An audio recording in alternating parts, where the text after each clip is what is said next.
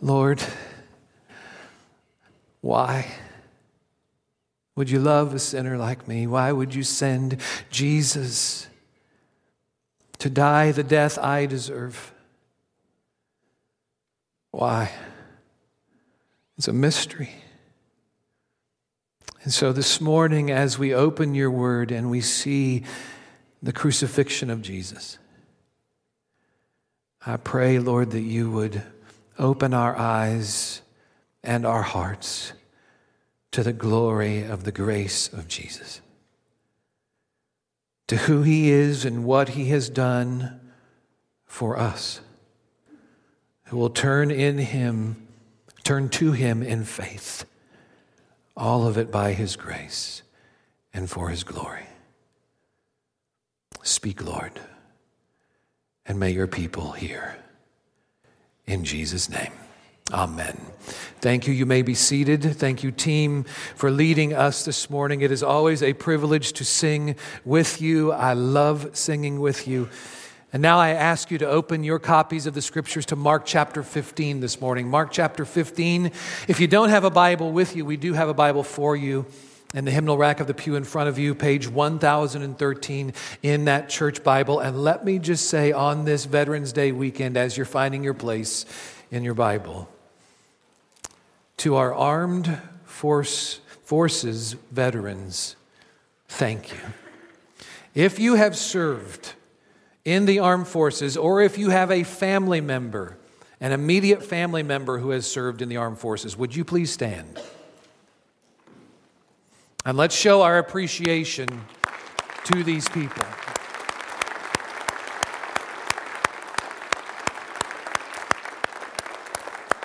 Thank you. You may be seated, and thank you so much for your sacrifice in securing and preserving the freedoms we enjoy here in America. Thank you for pointing us to the greatest sacrifice, the greatest love of all, the love and sacrifice of Jesus for us.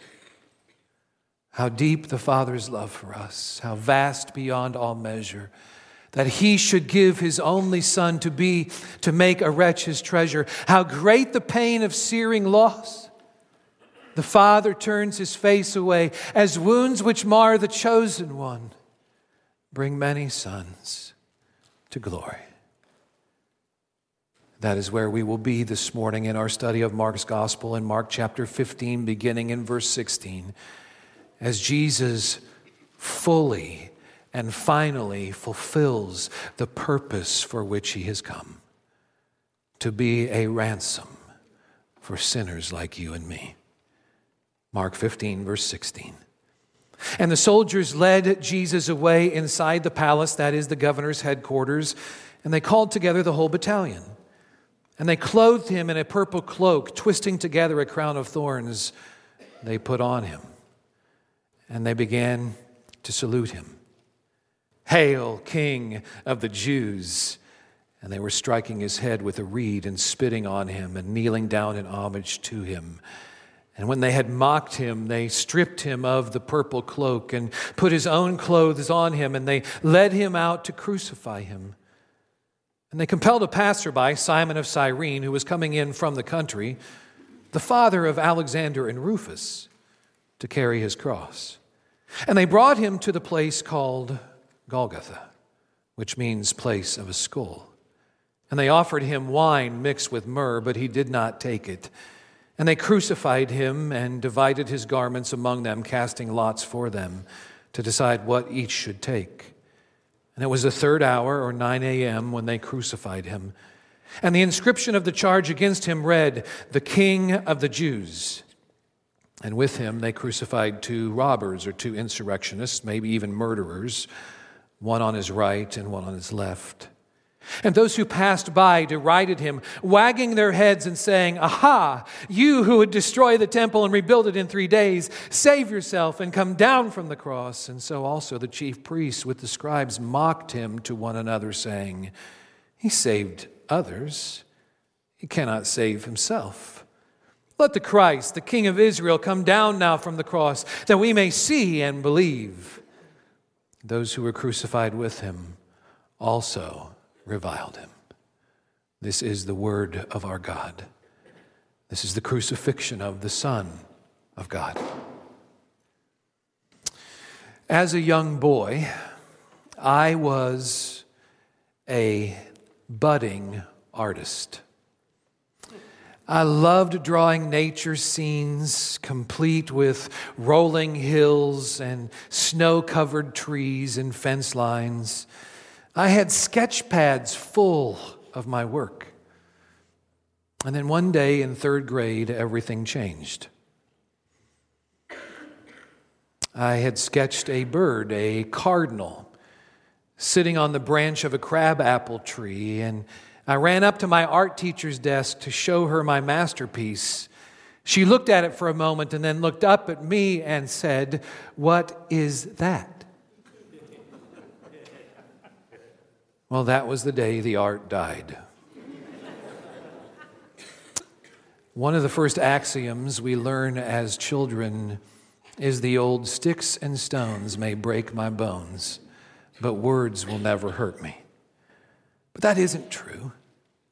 Words do hurt, and they sometimes leave deep bruises and deep scars that take decades to heal. Each of us, even this morning, can probably recall things said about us and to us years ago that still hurt today. Jesus knows what that's like. Jesus knows how that feels. The verbal abuse he endures during his crucifixion is unconscionable. And Mark wants us to know that. He doesn't shy away from that. In fact, he highlights that 4 different times in this text. In verse 20, the soldiers are mocking Jesus. Verse 29, people are railing on Jesus. Verse 31, the religious leaders are taunting Jesus. And in verse 32, even the criminals who are crucified on either side of him are reviling Jesus. So Mark is not focusing our attention on the pain of the cross, but on the shame of the cross.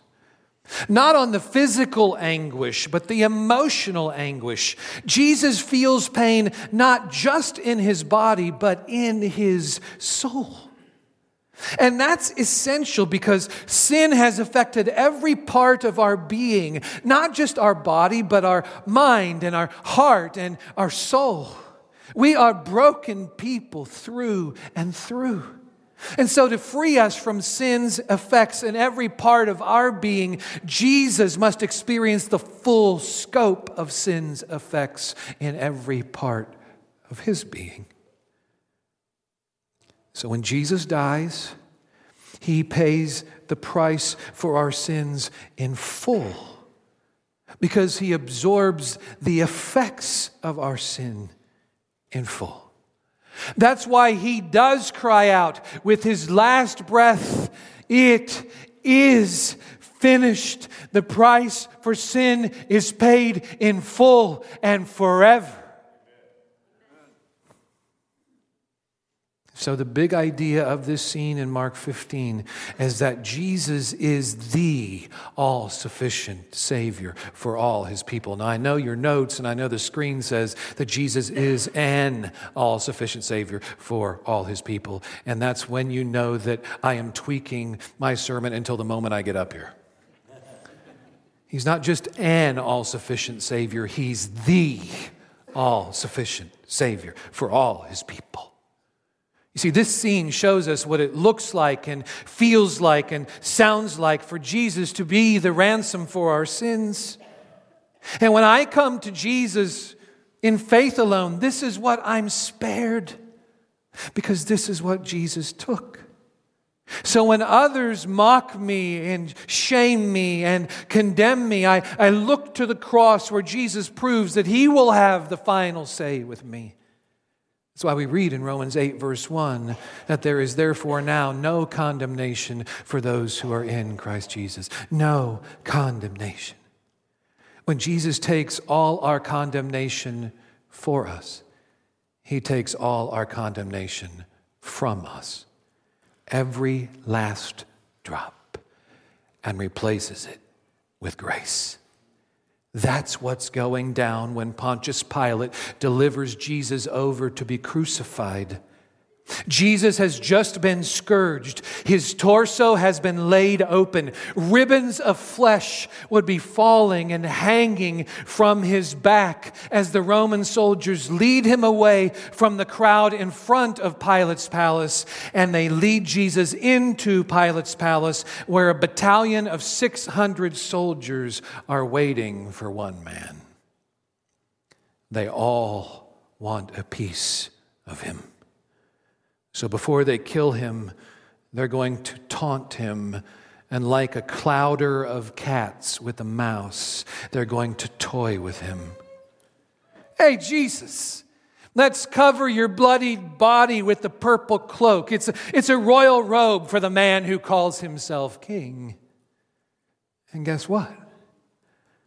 We've got a crown for you too. Because every king has a crown, and they laugh at Jesus as they twist together that crown of thorns, and then they crown Jesus with it.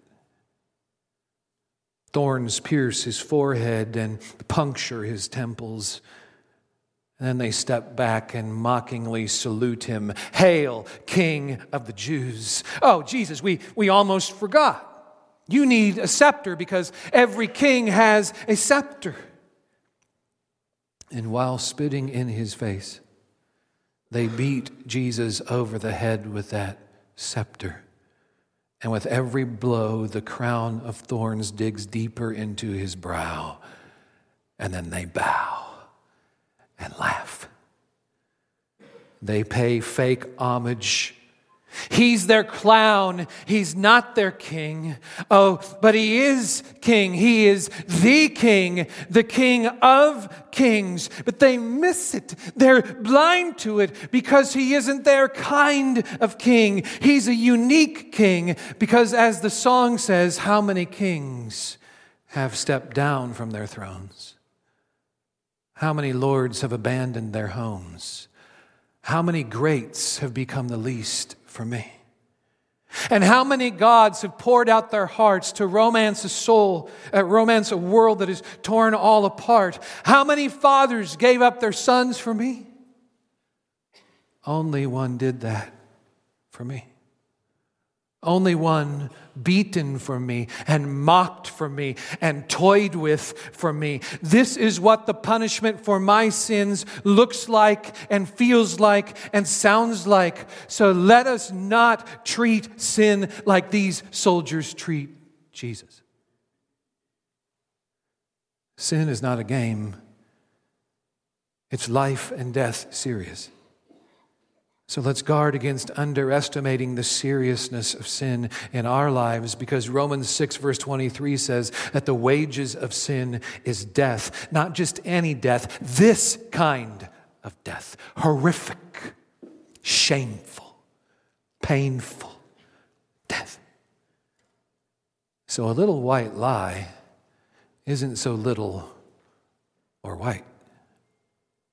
Taking God's name in vain isn't just a slip of the tongue. If you're married, messing around with a coworker isn't just flirting. Your angry outbursts aren't just losing your cool or flying off the handle. Those little cliches we've coined to soften the seriousness of our sin, we're playing word games with the sins Jesus is paying for here. Sin is infinitely serious, and that's why grace is infinitely costly. So costly that Jesus' suffering for sin isn't done yet with verse 20. It's only just begun when those soldiers rip that royal cloak off of Jesus and put his bloodied clothes back on his bloodied body to parade him through the streets of Jerusalem while he carries his own cross. As Isaiah 53 verse 7 says, he is being led like a lamb to the slaughter. Because part of the humiliation of a crucifixion was being forced to walk through town carrying your cross in front of the crowds with a sign hung around your neck stating your crime. Jesus would have read, King of the Jews. And as he is paraded through the streets as a laughingstock, he begins to falter beneath the load of that crossbeam he's carrying. The creator of the universe, the sustainer of the universe, the omnipotent, all-powerful King is stumbling and faltering and falling. He can't go on. He hasn't slept in more than 24 hours. He's endured a beating from the religious leader, a scourging from the Roman soldiers, and the crown of thorns he's wearing it's all taking a toll on him. He's physically and emotionally spent. And when he falls to the ground, the soldiers grab a man from the crowd, Simon of Cyrene. He's a guest in town. He's been living abroad in Libya. Maybe he's a Jew who's here for Passover, and he's heading to the temple to slay a lamb for the covering of his sins. And maybe as he takes the cross from Jesus, the blood of the lamb runs down his face. Blood that's being shed for his sins. Because it seems that Simon comes to believe on Jesus. Notice how Mark introduces him and identifies him here in the text. He identifies Simon of Cyrene as the father of Alexander and Rufus. And for the first century readers of Mark's gospel, their names mean something. And perhaps that's why Mark is including them here. Because in Romans chapter 16, the Apostle Paul sends his greetings to a man named Rufus, which means we have good reason to believe that Simon and his sons, Alexander and Rufus, become followers of Jesus. And so Simon is carrying the cross of the man who will carry him into eternity. And he carries that cross all the way to the place called Golgotha, the place of a skull, where soldiers offer Jesus some wine mixed with myrrh. It's a narcotic to take the edge off his pain. But Jesus refuses it. He will not drink it. That doesn't mean that painkillers are inherently sinful. When I broke my ankle 20 years ago, I was deeply thankful for morphine. But when I began hugging everyone in the ER, Joanna asked that they remove my IV. So why does Jesus refuse the painkiller? Here's why. To demonstrate the depth of God's love for us, Jesus must endure the full horrors of God's wrath against our sins. He must be fully aware of it. He must fully feel it.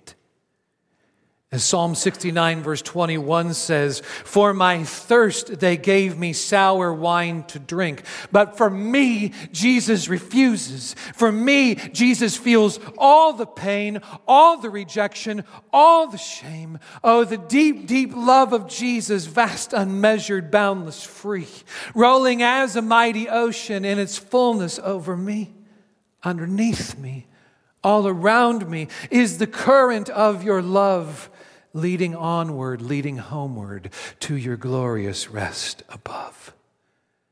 And for us to taste that love and to experience that love, Jesus must feel all the searing pain that's shooting through his body when the nails are driven into his hands and feet, which is pain that is magnified and intensified as the cross is lifted and then dropped into a hole in the ground. But again, it isn't the physical anguish that Mark is emphasizing here. It's the emotional anguish, the humiliation, the shame, because the soldiers have robbed Jesus of his clothing. And now they're playing games with it at the foot of his cross. They're gambling for it. They want a souvenir to take home to show their wife and kids. They have no idea that they are actually fulfilling Psalm 22, verse 18, which says, "They divide my garments among them, and for my clothing they cast lots." So when Jesus is crucified on this Friday at 9 a.m., God's good purposes are not being thwarted. They're being fulfilled. God called this. He prophesied this time and time again in the Old Testament. He promised this would happen. So do not look at this scene and think that God is somehow disconnected from his son's suffering.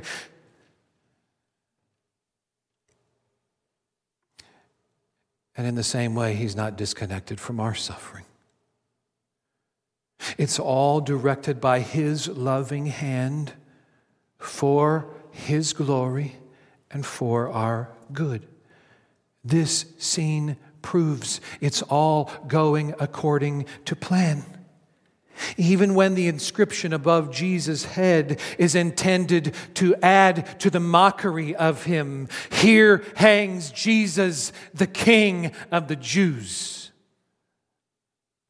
Laugh, mock, scorn, ridicule. But that inscription actually speaks the truth about Jesus. He is the King of the Jews, even though it's a Jewish crowd that's passing by him, railing on him. It is crazy. I'm not sure how many of you are old Western fans. You watch John Wayne and the Westerns on television, and you'll see this principle playing out, that when there's an execution, people come out of the woodwork to see it. They're passing by Jesus. They're railing on Jesus. The Greek word here in verse 29 actually means that they're blaspheming Jesus. They're blaspheming the one they accused of blasphemy. They're cursing at him. They're calling him every name in the book. Every bad word they can think of, they are throwing at him while wagging their heads at him. It's like what some of you ladies can do. Now, this is not a dig, all right? So please stick with me here. This is not a dig. Some of you ladies, man, you have this God-given uncanny ability to wag your head while keeping your neck perfectly still. You know what I'm talking about, guys? And we husbands, we get that. We see that. It's like when we take that pickle jar from you, thinking we can wrench it open with our bare hands, and when we can't, you pull out that rubber jar gripper, and with one twist, you open it, and here comes the head wag. Here comes the... That's these people with Jesus. But they're not joking with Jesus. They're hating on Jesus. They're wagging their heads at him while they sneer at him. Ha! Here hangs the one who said he would destroy the temple and rebuild it in 3 days. But again, they're twisting Jesus' words. He never said that.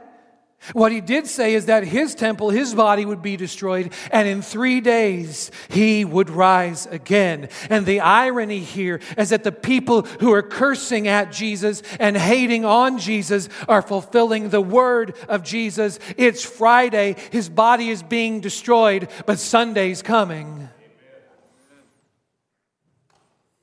And there's a lesson here for us. As followers of Jesus, God calls us to show mercy like Jesus. He shows great mercy here. I mean, Jesus is the one who shut down demons and disease and even death. He could shut down these people in the blink of an eye with a single word. But instead of giving them what they deserve, he gives them what they don't. Mercy.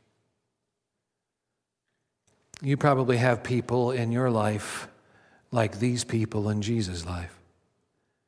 Classmates or coworkers who are relentlessly deriding you for your faith in Jesus, Or maybe it hits closer to home. Maybe for you it's your spouse or your child or a parent. They roll their eyes, they wag their head, they point their finger, and they curse at you.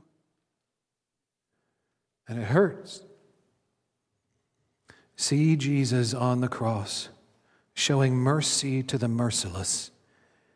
He's doing what he calls you to do in Romans 12, verse 14. Bless those who persecute you. Bless and do not curse them. And in showing mercy to the crowd that's hating on him, Jesus is winning for you the ability to show mercy to those who hate on you. Even when it's coming at you in waves, because that's what Jesus is facing here. While the crowd is railing on him, the religious leaders begin taunting him, daring him to prove that he really is the Messiah. They throw down the gauntlet to Jesus. Just pull the nails from your hands and feet. Come down from the cross and we'll bow before you as the Christ, the Messiah, the King of Israel. Come on, Jesus, you saved others. Let's see if you still got it in you. Save yourself. And we'll believe in you. That's what they say. But that isn't what they do. Because this is a satanic taunt. This is the devil coming at Jesus one last time. These religious leaders are echoing Satan's taunt and temptation of Jesus back in the wilderness at the outset of his ministry, when Satan says to Jesus, "Hey Jesus, just jump off the pinnacle of the temple and your Father will send angels to catch you before you go splat on the cobblestones below."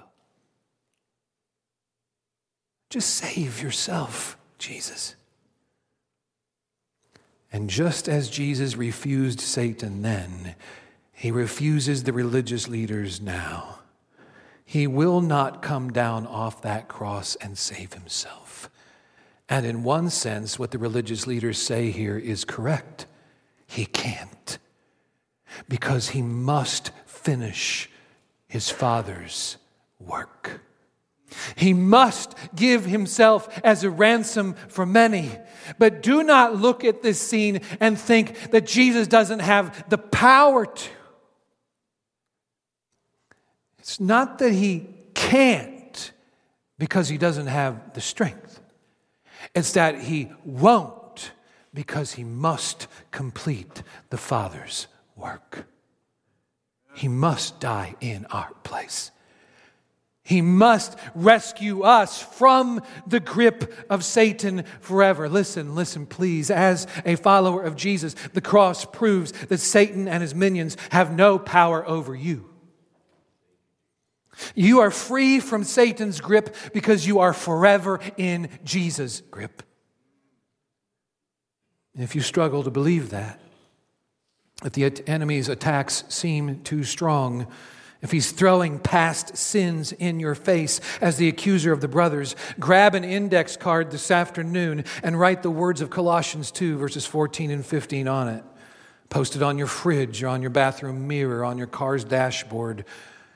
These verses promise that because Jesus dies, God has canceled the record of debt that stood against us with its legal demands.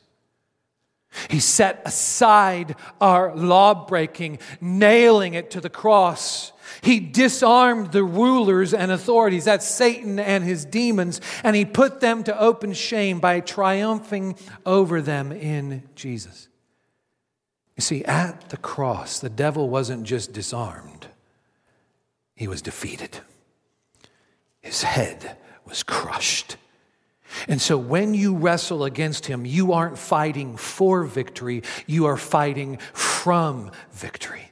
A victory won by Jesus through his cross, even when the verbal hatred for him comes from the two criminals who are crucified with him.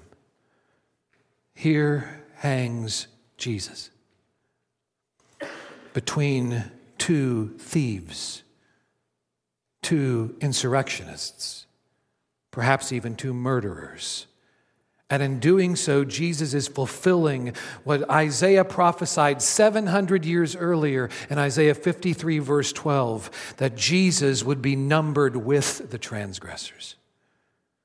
Two men who had taken life, and between them hangs the one man who can give life by laying down his life. And as they are hanging there with Jesus, they each turn on Jesus, reviling him, mocking him. The verbal attacks are coming at Jesus from every angle and every level, from upper crust religious leaders to bottom-dwelling criminals. Why? Why? Why does Jesus hang there and take it? The shame that is being heaped on him, why does he endure it? That's the question. What are the implications for us from Jesus hanging on a cross? Shamed, mocked, ridiculed for our sins. Here are two implications from this scene. Number one, Jesus dies to free us from the shame of our sin. Jesus dies to free us from the shame of our sin. Listen, this is the kind of shame you should feel. Sometimes in the therapeutic culture in which we live, people say that shame is always bad, but it isn't.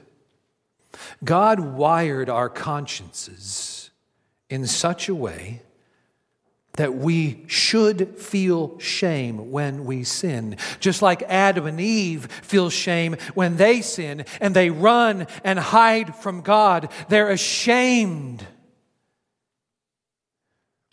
It's objective shame that's a result of objective guilt. We sin. We look at that, we say that, we think that, we do that. We have disobeyed God.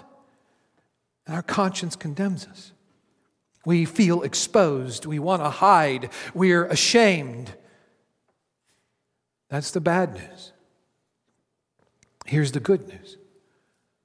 On the cross, Jesus bears in his body and feels in his soul the shame of our sin.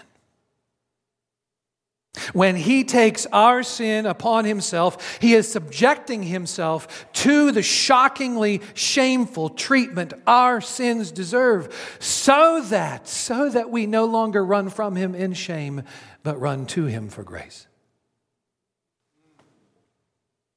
Have you? Have you run to Jesus? You see, this scene is here not to pressure you to pity Jesus, but to call you to run to Jesus and to believe on Jesus. Have you? Have you heard him calling in Matthew 11, verse 28, "Come unto me, all you who labor and are heavy laden, and I will give you rest." Stop working your lives to the bone, trying to work your way into my Father's good graces. Stop trying to do good to erase the evil that you have done. You can't do it. Only I can. That's why I'm hanging here in shame. It's your shame. And my shame, it is not his shame. And that's why we could never work our way. We could never do enough or be enough or give enough. And that's why Galatians 3 verse 26 says that it's by faith that we are the children of God. So Romans chapter 10 verse 9 says, if you will confess with your mouth that Jesus is Lord and believe in your heart that God has raised him from the dead, you will be saved. Will you? Will you come to him?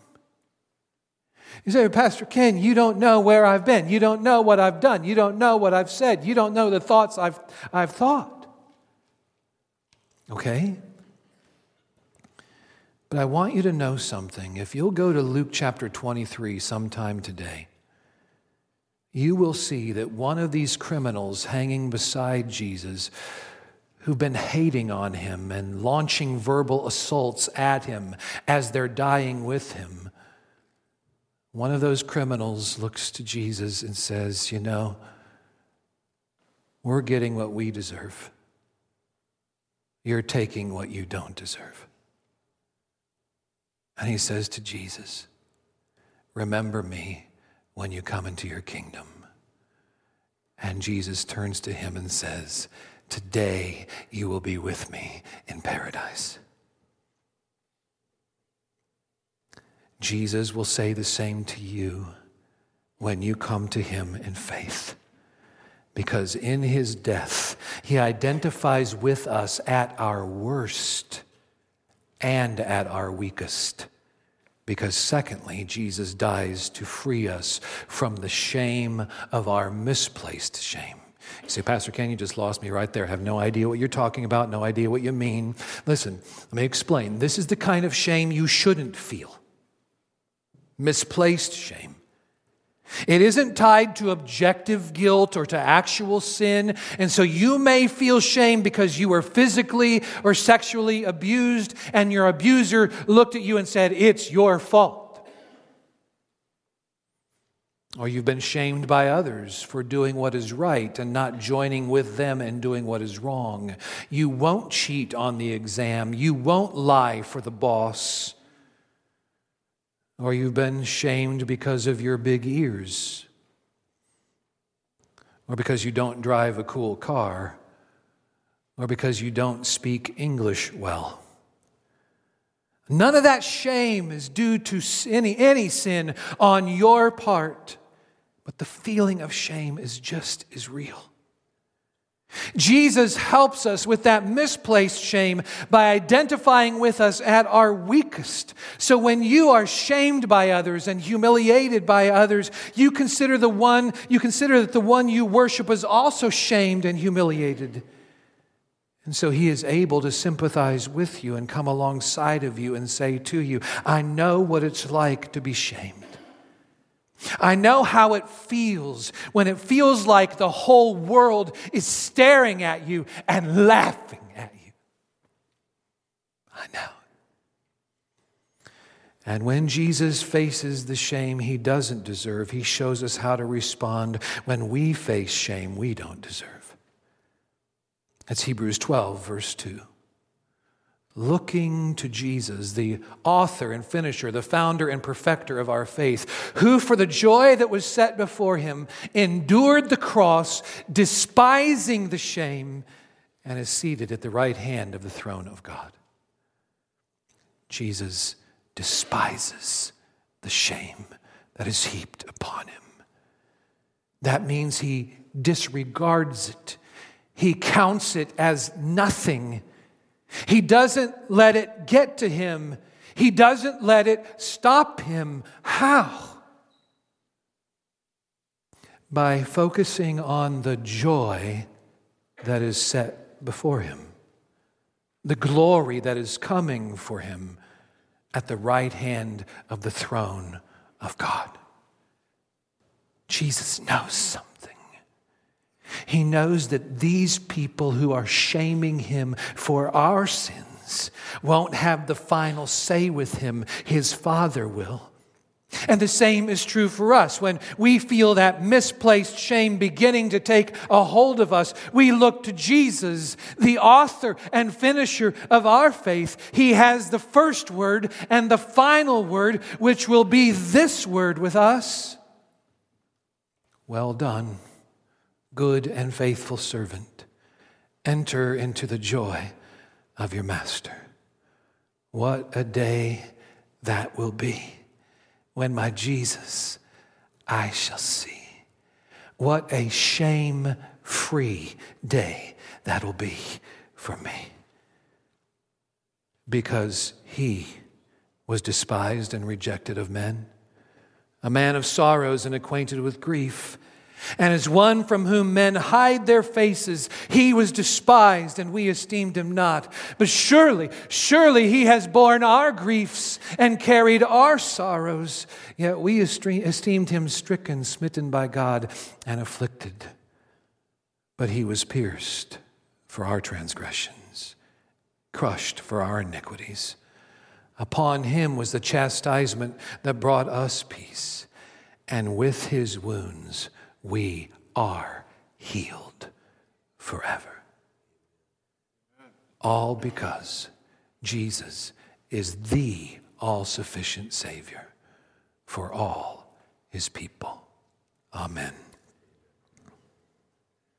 Father, I don't know what to say. I don't know how to pray at the end of a sermon like this, except to pray, may Jesus be made much of. May grace win. And may you, the Father, be glorified in and through these people. In Jesus' name, amen.